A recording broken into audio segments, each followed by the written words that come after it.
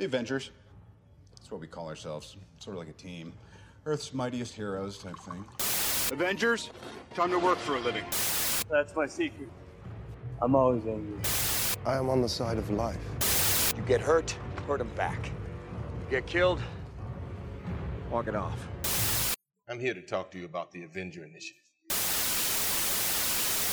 I'm your host, Andrew, and I'm here to talk to you about the Avengers. Welcome to episode 44 of Some Assembly Required, your weekly adventure into the annals of Earth's mightiest heroes, the Avengers. This week, we are taking a look at Avengers number 41, Let Sleeping Dragons Lie. This issue is written by Roy Thomas, pencils by John Buscema, who is our new artist for the series, inks by George Bell, letters by Art Simek, and it comes to us in June of 1967. Starting off with the cover here, featuring very prominently the villains for this issue, Diablo and Dragon Man. Obviously with a title like Let Sleeping Dragons Lie, Dragon Man is a fairly substantial part of this story. I love Dragon Man's look here. It's very gargoyle-esque, although it is kind of funny because he's colored all gray, which for the most part is correct, but you can actually see his little running shorts, which are normally a red color, but here on the cover they were colored differently. Obviously they were drawn in because you can very clearly see them, but for some reason they chose to color them differently. Starting off our book, we have our traditional opening splash page, and like many of our opening splash pages, and very much in superhero tradition if you will, is a training scenario. And in this case the Avengers are actually being particularly acrobatic, I would say, in their training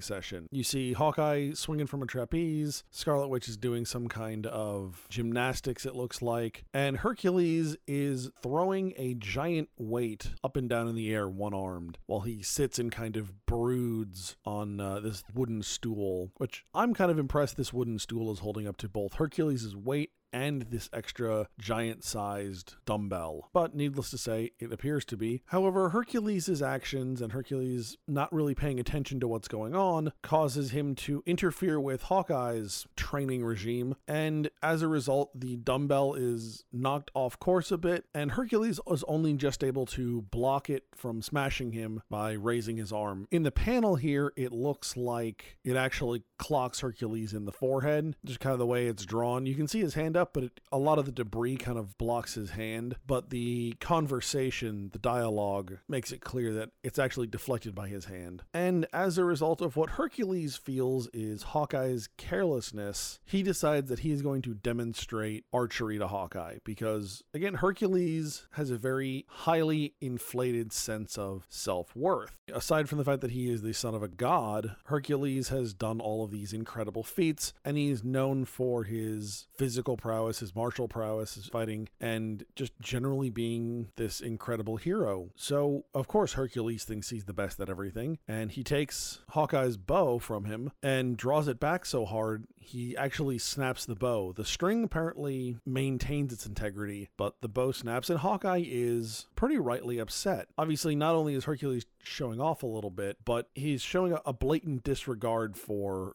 Hawkeye's property. So I get a little ahead of myself here. When I say Hercules is showing off, as soon as he breaks Hawkeye's bow, he picks up a pipe and uses that as a bow and fires off another pipe and really just fires it off kind of aimlessly so that it destroys some of Tony Stark's equipment. So not only did he break Hawkeye's bow, but he destroyed some of the equipment in Avengers Mansion, and he doesn't really seem to care. When Hawkeye confronts Hercules about this, really the only thing that keeps Hercules from just completely losing it at Hawkeye again is the idea of guest relations, guest rules, guest laws in ancient Greek culture specifically. Since this has come up a couple times, I wanted to take a moment and talk about it a little bit more. So in ancient Greek culture, they had this concept called xenia. I hope I'm pronouncing that right. Xenia. So we'll go with xenia for now, and if I'm wrong, please correct me. But the idea is that there is basic rules for guests and for hosts, and each one has responsibilities to one another. So the host has to be hospitable, provide the guests with food and drink, not interrupt them while they are eating, not badger them with questions, and in general, protect the guest. The guest is responsible to be courteous and not be a burden, and both parties, if they're able to, should exchange gifts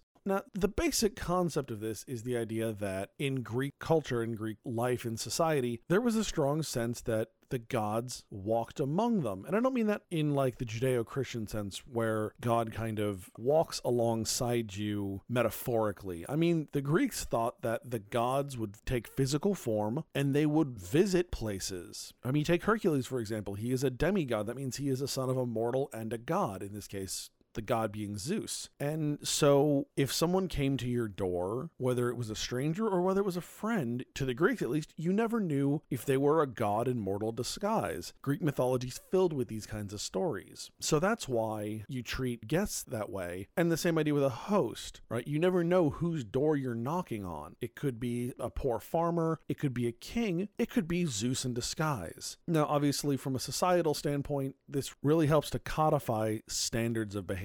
This is how you treat other people. Again, the Judeo-Christian code of morals has the 10 commandments, and then obviously the Christians have things like the golden rule on top of that. Very similar kinds of ideas to help govern and help society function. So that's where all this is coming from. So it's not just that Hercules is grateful to the Avengers for, helping him out. It's that societally ingrained idea that any one of them could be a god in disguise, and that he needs to be respectful within a certain degree towards them. Now, obviously, if they are not respectful towards him, if they are violating their duties as a host, that takes on all kinds of different consequences. But Hercules at the moment isn't willing to be the person who violates that first. Although he comes very close here, and really the only thing that keeps him from doing so is the fact that Quicksilver drags off Hawkeye before Hawkeye can run his mouth further. I think it's interesting here also to note that Hawkeye has tended to be the first person to pick a fight with anyone on the team. When he joined the team, he immediately picks a fight with Captain America. When Goliath and Wasp come back to the team, he picks a fight with both of them. And now he's fighting with Hercules. And the interesting thing is I don't think that Hawkeye is necessarily that aggressive a person or that much of a instigator, so much as this is really just his way of feeling out who these people are and where he stands with them. And he just doesn't have a better way of doing that. Additionally, I'm a little surprised about how up in arms Hawkeye gets over the damage to Tony Stark's equipment. I appreciate the fact that he is looking out for Stark's interests, especially given the fact that,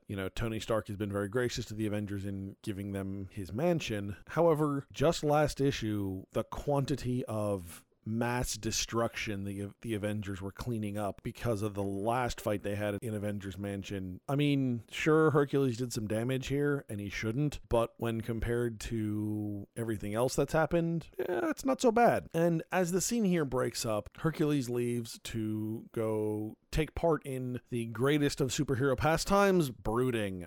Few people brood like Batman, but at some point or another, pretty much every superhero broods. Scott Summers is another good one. Again, not quite Batman, but he might be a very close second place. And once again, it's interesting to see that Scarlet Witch and Quicksilver are left to kind of figure out what's going on. They're only fairly recently returned to the team, and I think they're having a hard time understanding exactly what's going on with the team lately, because things have changed a little bit, and certainly the group dynamic is not as pleasant as it has been in the past. So while we step away from the Avengers for a little bit, we are going to once again come back to Black Widow's story. Now, having thought about this a little bit and seeing all the different inclusions in the last several issues, I'm really starting to feel like this would have been a much better 2 or 3 page backup story at the end of the issue. Throughout Journey into Mystery and then subsequently into Thor, Jack Kirby did a lot of these backup stories doing various tales of Asgard, and I think it was a really great way to fill in some of the backstory for a lot of the Asgardian characters without taking up other space in the Thor story. And I think here, the Black Widow story, the way it's thrown into the issues, I think it hurts the issues in the fact that it breaks up the story, certainly more than I would like to see it happen. But in general, I think it does a disservice to the story. So I think this could have been done better as a 2 or 3 page backup. And then you can also nowadays collect them into like a single volume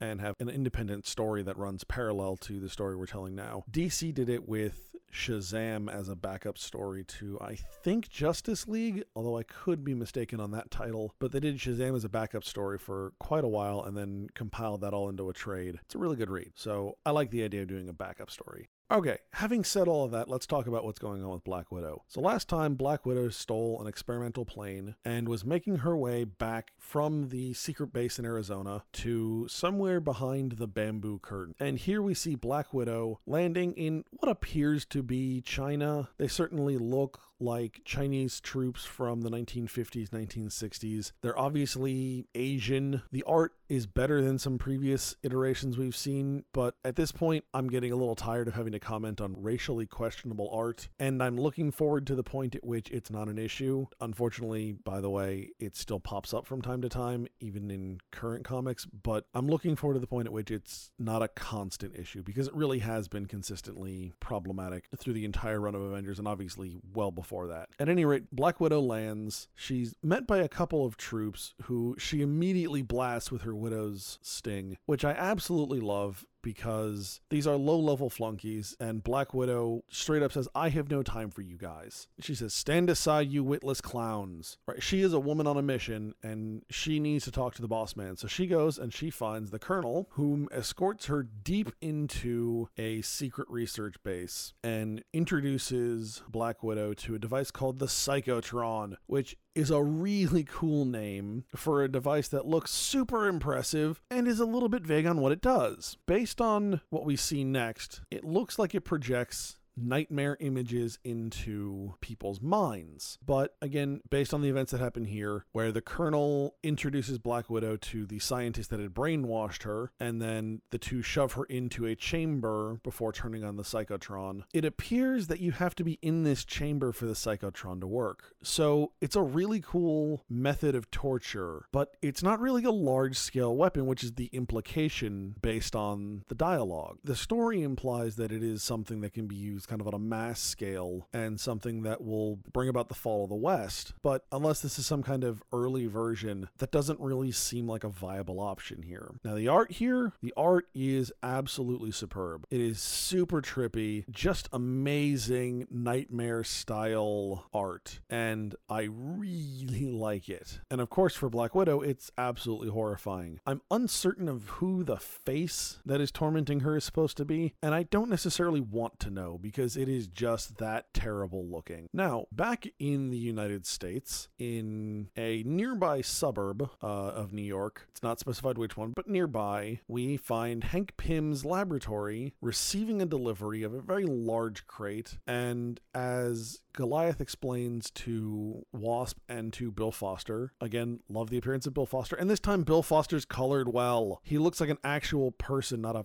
freaking zombie. I'm so very happy about that. But as Goliath explains to these two individuals, he is receiving the delivery of Dragon Man. So Dragon Man is an android that was built by Professor Gregson Gilbert from Empire State University. If that rings a bell, that's also the same university that Reed Richards and Dr. Doom and I believe Peter Parker attended at various times. But that is kind of the stand-in for NYU in the Marvel Universe. Dragon Man is one half of our issue's villain. Dragon Man, at this point in time, is most closely associated with a villain who we will see in a moment called Diablo. Now, Diablo is a man named Esteban Corazon de Albo, and he is an extremely long-lived human alchemist. So what Albo did was, back in the 9th century, when he lived in Saragossa, an area of Spain in Aragon. So if you think like Catherine of Aragon, the wife of Henry VIII,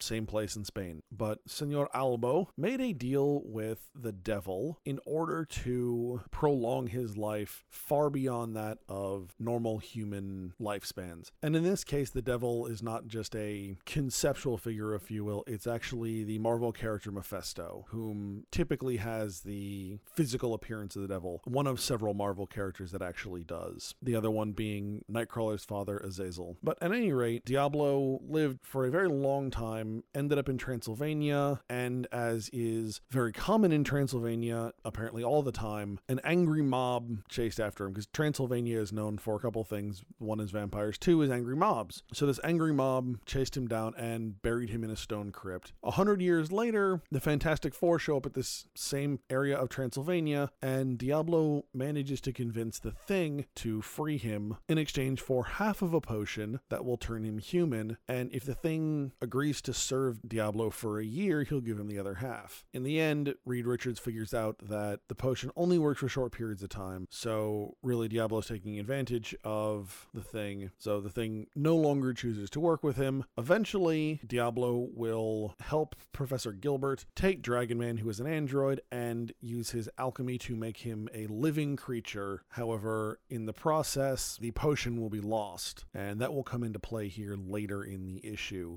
The Avengers were able to disable Dragon Man by blasting him with ultraviolet light and effectively disable him, make him go dormant, if you will. And at that point, the government took possession of Dragon Man, and Goliath has convinced the government to allow him to take possession of Dragon Man and perform research on Dragon Man. I would really like to know why the government thinks this is a good plan, because the reality here is that while we, the reader, know that Goliath is Hank Pym, is this super scientist, at this point, all of the Avengers pretty much still have their secret identities intact. The notable exception really is Captain America, because Captain America has always been Steve Rogers and Captain America. It's not really a secret there. But at this point, the government doesn't know that Hank Pym, super scientist, super biochemist, is Goliath. Obviously, they have figured that he is some kind of scientist, but he could be a complete quack for all they know. They have no information about him other than he obviously has been able to make himself big and small, and to be honest, they don't even have proof that he's the one who made that possible. It's just that he uses that technology. So I don't quite understand why the government gave Dragon Man to Goliath. It makes sense from a certain perspective as the reader, but if you place yourself in the actual Marvel universe, it makes absolutely no sense. So while Hank Pym is explaining all of this to Wasp and to Bill Foster, we see a gentleman in a coat and a fedora pull a weapon out of his coat and turn the building across the street from this lab into solid gold. Now, if you're at all familiar with the concept of alchemy, you will realize that this was one of the major goals of alchemy, was to turn otherwise worthless objects, straw, lead, whatever, into gold. And as I mentioned before, Diablo is in fact an alchemist, and a rather good one. So for those of you playing at home, putting two and two together, yes, this is in fact Diablo, and he has turned the building across the street into gold as a distraction. He wants to get Goliath, Wasp, and Ben Foster out of the lab so that he can gain access to Dragon Man. And his plan works. Obviously, a building of solid gold attracts a giant crowd, all of whom want to break pieces off, and so Goliath and Wasp go to investigate. However, their appearance begins to cause an even greater disturbance, so Goliath recommends that they shrink down to ant size. And this is spectacular because while I appreciate his thought process on this, there were unintended consequences with him shrinking to ant size in a very large crowd, and the issue does a great job of bringing that up, that he has repeatedly almost stepped on. So Goliath realizes that this situation is somewhat out of control, so he calls in the rest of the Avengers to help figure out what's going on. And in fact, Goliath actually correctly guesses that this whole situation was probably manufactured for the express purpose of drawing he and Wasp away from Dragon Man. So the rest of the Avengers mobilize. However, Hercules, who last issue was pretty gung-ho about joining them on their adventure, given the disagreement that they just had, Hercules is not particularly game to join the Avengers this time, and really, nor is he obligated to. Right? He is their guest, he is not a member of the team at this point, though we are quickly closing on the point at which he will become a member of the team. So the Prince of Power decides to sit this one out, and the rest of the Avengers begin to make their way towards Goliath's lab. Of course, because we need to have conflict in this issue, the Avengers will be just a hair late. Diablo throws aside Bill Foster with what he refers to as a Dynadisc and makes his way, and using said Dynadisc, reanimates Dragon Man. Unfortunately for Goliath, he is just a second too late and is unable to stop Diablo from reanimating Dragon Man. However, he does quickly attempt to gain control of the situation by attacking Diablo, and Diablo pulls out what he refers to as his auric ray, which is the gun he used to turn the building to gold. Diablo calls his weapon the auric ray because it turns things into gold. Now, in Latin, the word for gold is aurum, A-U-R-U-M, which is also why the chemical symbol for gold is AU, so the word auric is derived from the Latin aurum. Now, thankfully for Goliath, Diablo doesn't get to use his auric ray on him because Wasp is able to blast it out of his hand. However, he still has the Dynadisc, and he quickly takes care of Wasp. So at this point, it is a face-off between Dragon Man and Goliath. Now, I will be honest to start here, my money was kind of on Goliath. Dragon Man is very strong, just by looking at him, but Goliath is not the brute that Dragon Man is. Dragon Man is powerful, but lacks any kind of finesse. Now, we've talked in previous episodes about the fact that Goliath is not the same kind of trained finesse fighter that Cap is, but he's still more trained than Dragon Man. So he's not going to disable a more powerful foe the same way that Captain America would, but when you're fighting what amounts to a mindless creature, a mindless beast, some skill, some training does come into play. It makes a difference, but unfortunately for Goliath, he just doesn't hold up. Now, again, this is John Buscema's first Avengers issue, and he does an absolutely amazing job at conveying the physical weight of the characters as they fight and the forces involved. A guy who's 10 feet tall and a creature like Dragon Man, you're going to be feeling the hits from across the room. The impacts are just going to have so much force behind them. It's going to be staggering, and he does a great job of conveying that through the art, through the book. I don't ever feel like these are two lightweights fighting. These are two huge guys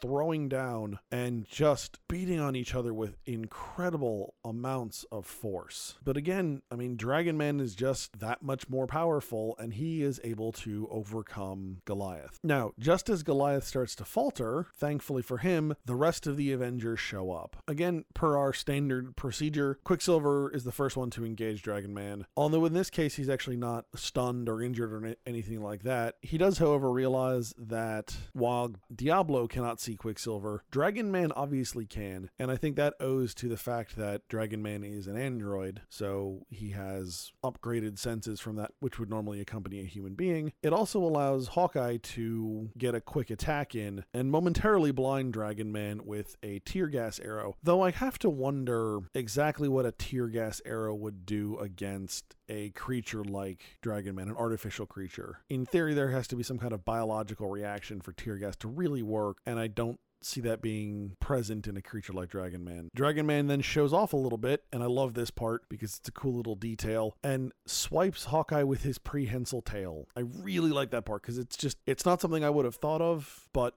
it absolutely works. Now, thankfully for Hawkeye, Scarlet Witch is there to hex the prehensile tail and make it drop Hawkeye. And at this point, Diablo is done trying to deal with the situation in its current shape. Eventually, I think he's right that Dragon Man would have won out, or Dragon Man certainly had a high chance of winning out, but he doesn't have time for messing around with this. He has other things he needs to do. So Diablo takes his auric ray and turns a significant portion of the roof into gold. And this is a really clever trick. Anyone who has any familiarity with metals or metallurgy, jewelry, anything like that, realizes that gold is a very soft metal. It's also very heavy. So turning that portion of the roof into gold makes it so the rest of the roof can't hold up the new weight of the gold roof, and the gold roof itself can't support its own weight because of how soft gold is. It doesn't tend to, in large quantities, it wouldn't hold up well like that. So it comes crashing down on the Avengers, trapping them underneath and allowing Diablo to escape. Now, part of the reason that Diablo does this, other than it's a really good idea, is the fact that he doesn't have any idea what effect the auric ray will have on biological tissue, on a living creature. And I was disappointed by this and a little surprised. I would think that if he developed a weapon like this, he would test it to its full extent. I mean, you don't necessarily test that on people, test that on a rat.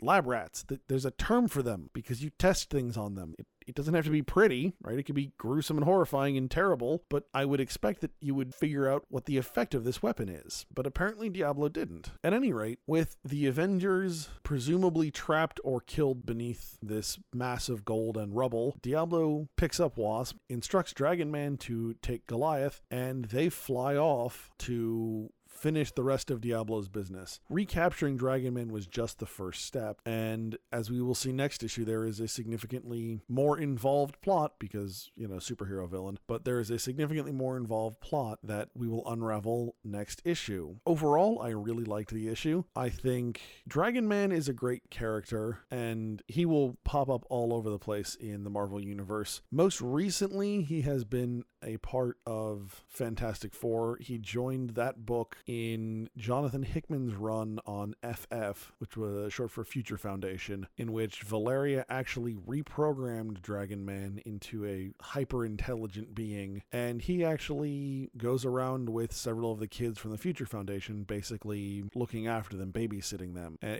it's a very different Dragon Man, but it's a really spectacular character, and I appreciate the idea of what you can do with a character like this that could otherwise just be kind of a big, brutish throwaway, and in a lot of ways was for a very long time. Diablo's an interesting character, I think has a lot of potential. Interestingly enough, in an interview with Chris Hardwick from the Nerdist podcast, Stan Lee actually acknowledges Diablo as one of his regrets because he has absolutely no memory of who he is, what makes him special, anything like that. And Stan basically said, if you create a character, it should be able to stick with you. You should be able to remember them. But I think at least in this context, at least in this issue, Diablo made a reasonably strong villain. I also really like the idea of guest and host relationship keeps coming back into play in Avengers with Hercules. I love the idea that these books take these parts of ancient cultures and mythology and bring them with the characters as they modernize them. I mean, again, comics are in a lot of ways modern mythology. Ancient Greeks had their heroes. They had Achilles and they had Hercules, and we have Superman and we have the Avengers. It's a lot of the same concepts and they perform a lot of the same roles in society. So when they take those ancient characters and update them and bring them forward, it's nice and it's meaningful that they bring parts of the old stories and the old ideas with them to connect us with previous societies, previous cultures, and in a lot of ways ourselves. Remember, you can find us at AvengersAssembly.com. You can follow us on Facebook, Instagram, and Twitter. And you can find this podcast on iTunes, SoundCloud, and YouTube. If you'd like to be a part of the conversation, send your questions and comments to Andrew at AvengersAssembly.com. Next week, we're going to be taking a look at Avengers number 42, The Plan and the Power. All right, hey. All right, good job, guys. Let's just not come in tomorrow. Let's just take a day. You ever tried shawarma? There's a shawarma joint about 2 blocks from here. I don't know what it is, but I want to try it.